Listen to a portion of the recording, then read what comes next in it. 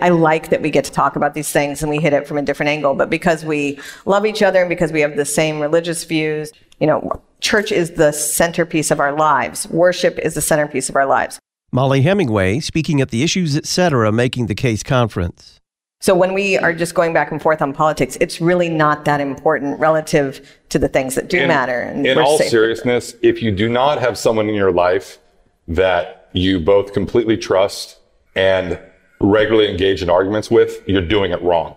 You can watch and listen to journalists Mark and Molly Hemingway's Q&A and all of the presentations from the 2023 Making the Case conference. For a contribution of $300 by Labor Day, we'll send you links to download a podcast or watch a video stream.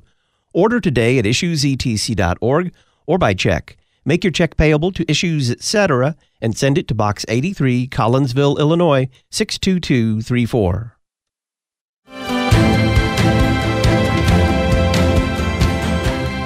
I avoid using pronouns for transgender identifying persons, and I reject the new vocabulary because I've seen the suffering to which it leads. I often compare Mormonism to like a pressure cooker, but it's got no release valve. And they just keep turning up the heat, try harder, and keep improving, keep striving. The Holy Spirit doesn't use errors. He doesn't use false statements. And confidence in certain false statements might actually land you in hell instead of in heaven. Our greatest problem is not suffering. It's suffering and dying without Christ. Higher Things attendees receiving free copies of Objections Overruled, Love, Issues, etc.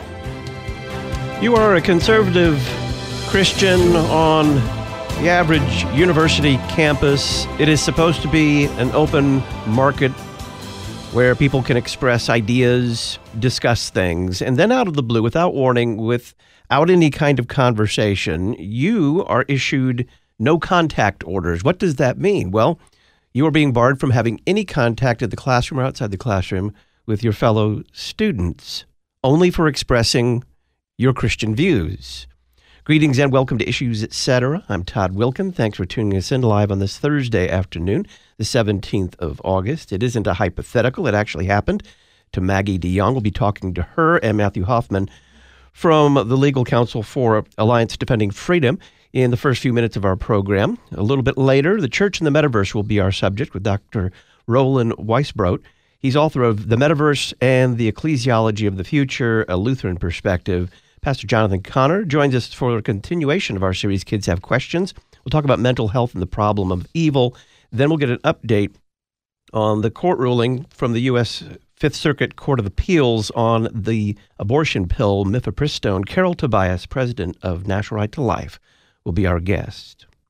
Joining us to talk about a university ordered to pay a conservative Christian student for violating her First Amendment rights, Maggie DeJong, a former art therapy graduate student at Southern Illinois University in Edwardsville, Illinois. Maggie, welcome. Thank you for having us on. And Mathew Hoffman, he's a legal counsel for Alliance Defending Freedom. Mathew, welcome to you. Thank you, Todd. Glad to be here. Maggie, talk about the events that led up to SIUE's no contact orders regarding you. Yeah, so I was in my final semester of my 3-year graduate program for art therapy counseling at SIUE. And, in learning to be a therapist, we discussed current events and contentious issues such as race relations, critical race theory, the postmodern theoretical framework. And so I respectfully participated with the mindset that this was a marketplace of ideas, not an echo chamber for one ideology. And so I was alarmed when I did receive 3 no-contact orders. These are essentially restraining orders that prevented me from having direct or indirect communication with these students both on and off campus. And what they said is that there was no rule or policy that I had violated, but that I had to comply with these orders. Were you permitted to defend the statements that you made? So these orders came out of the blue, and I wasn't permitted any defense before they were issued. Mathew, how would you say these no-contact orders restricted Maggie's First Amendment rights? You can look at it in 2 ways. First of all, the orders on their face prohibit free speech. They prohibit Maggie from having any contact with these students, and she would not seek them out. But just by that, it's prohibiting dialogue and interaction, which defeats the purpose of the university as the marketplace of ideas. And then in the second way, their retaliation. The university imposed these no-contact orders because students complained to them that they didn't like Maggie's viewpoints. But the First Amendment prohibits sanctioning someone merely because some object to the views that they express. So what action did you take, Maggie, in response to the university's orders? Well, I reached out to Alliance Defending Freedom, and our initial action was the demand letter to rescind the orders. Mathew, how was the settlement reached, and what's the nature of the settlement that was reached between Maggie and SIUE? So we went through a mediation session with the university and came to a great settlement for Maggie and really all students at SIUE. It's got 4 major provisions. First of all, there are revisions to the policies that allowed administrators to issue these no-contact orders with no notice to Maggie. So that's to protect and hopefully make sure that what happened to Maggie doesn't happen to any other student in the future. We achieved changes to the art therapy program student handbook, which indicated that students with certain religious or conservative views would not be welcome in the program. We have a 1-hour training session with the 3 art therapy faculty professors upcoming. And that's, again, to hopefully give a little education and to make sure that what happened to Maggie does not happen again. And lastly, there was a payment of damages and attorney's fees. So talk about the nature of the First Amendment training required for the 3 SIUE professors. Yeah, it will be a 1-hour training session. And basically, the problem we see across the country and at SIUE is that students are being ostracized and targeted because they have views and merely for expressing these views that some people don't like. But that's exactly the type of the debate that the First Amendment protects, and what the university exists to encourage is debate and discussion in our shared pursuit of truth. So the training will focus on kind of the fundamental guarantee, why we have the First Amendment, why it's important. And then secondly, and unfortunately, we're seeing a trend where in professional licensing schemes are also trying to keep out students and professionals with certain views, like those that Maggie holds.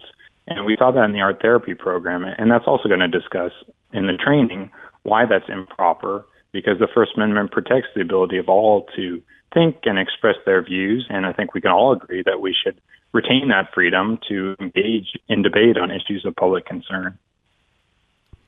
Maggie, what kind of reaction have you received from fellow students? Well, I can't really speak for them and their reactions, but for myself, there is gratitude. I didn't want what happened to me to happen to anybody else. It was extremely painful. And so, I am very grateful because students should be able to express their views freely without fear of being censored. So talk about that a little bit, if you would, Mathew. Why is it necessary for students everywhere to be able to freely express their ideas and opinions in the classroom and outside the classroom? Yeah, I think that's really the whole premise of the First Amendment and the university system.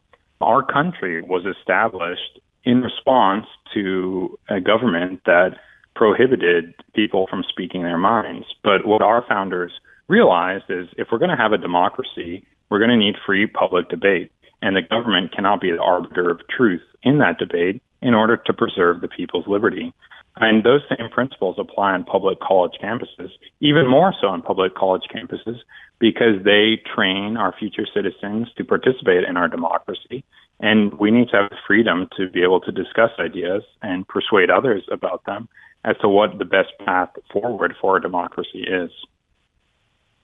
Maggie, what message do you think this settlement sends? Well, my hope is that it sends a message that universities cannot harass or intimidate students because of their religious or political beliefs. It really opens up dialogue in the classroom environment. It should be a marketplace of ideas, not an echo chamber for one ideology. And I love learning. I enjoy learning. And my hope is that this keeps that something that people can enjoy doing and fully engaging in without fear.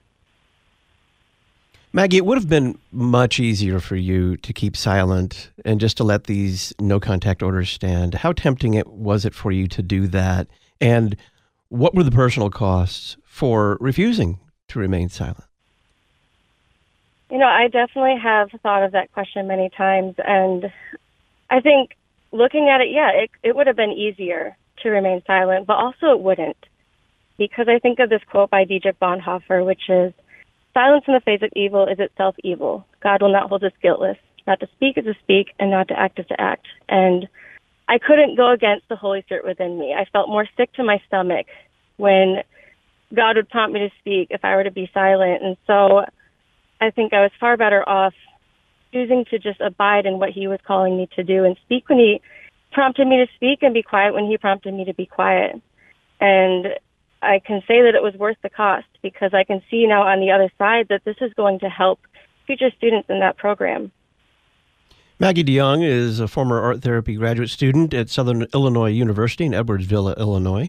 Mathew Hoffman is legal counsel for Alliance Defending Freedom. You'll find a link to Alliance Defending Freedom at our website, issuesetc.org. Click Talk on Demand Archives. Maggie, thank you. Thank you.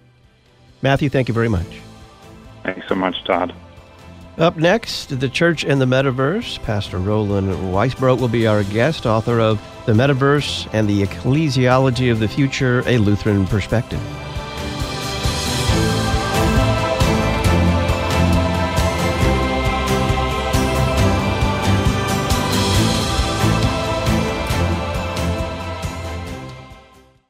Remember, our Lord promised us this. He promised us that the world would hate us if we were true to him.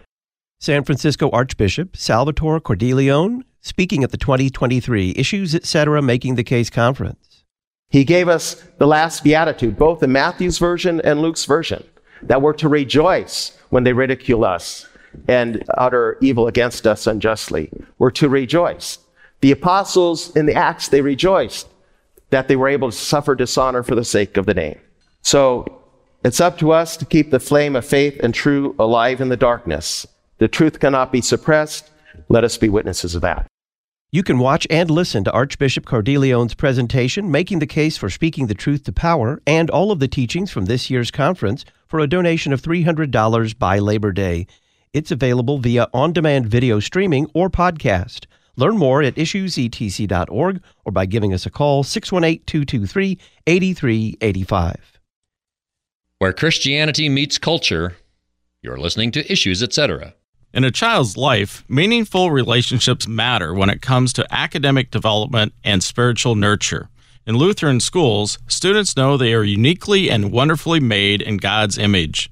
Each day in over 1,800 Lutheran schools, children experience a rich academic, loving, and Christ-centered environment where they can explore and develop their God-given talents and abilities. To find a Lutheran school near you, visit lcms.org/schools. Register today. The 2023 Lutherans for Life National Conference is October 11th through the 13th at the Holiday Inn Cincinnati Airport in Erlanger, Kentucky. The conference includes visits to the Ark Encounter and Creation Museum. Online registration is open now with early bird pricing at lutheransforlife.org/conference. Lutherans for Life, equipping Lutherans and their neighbors to be gospel-motivated voices for life. lutheransforlife.org.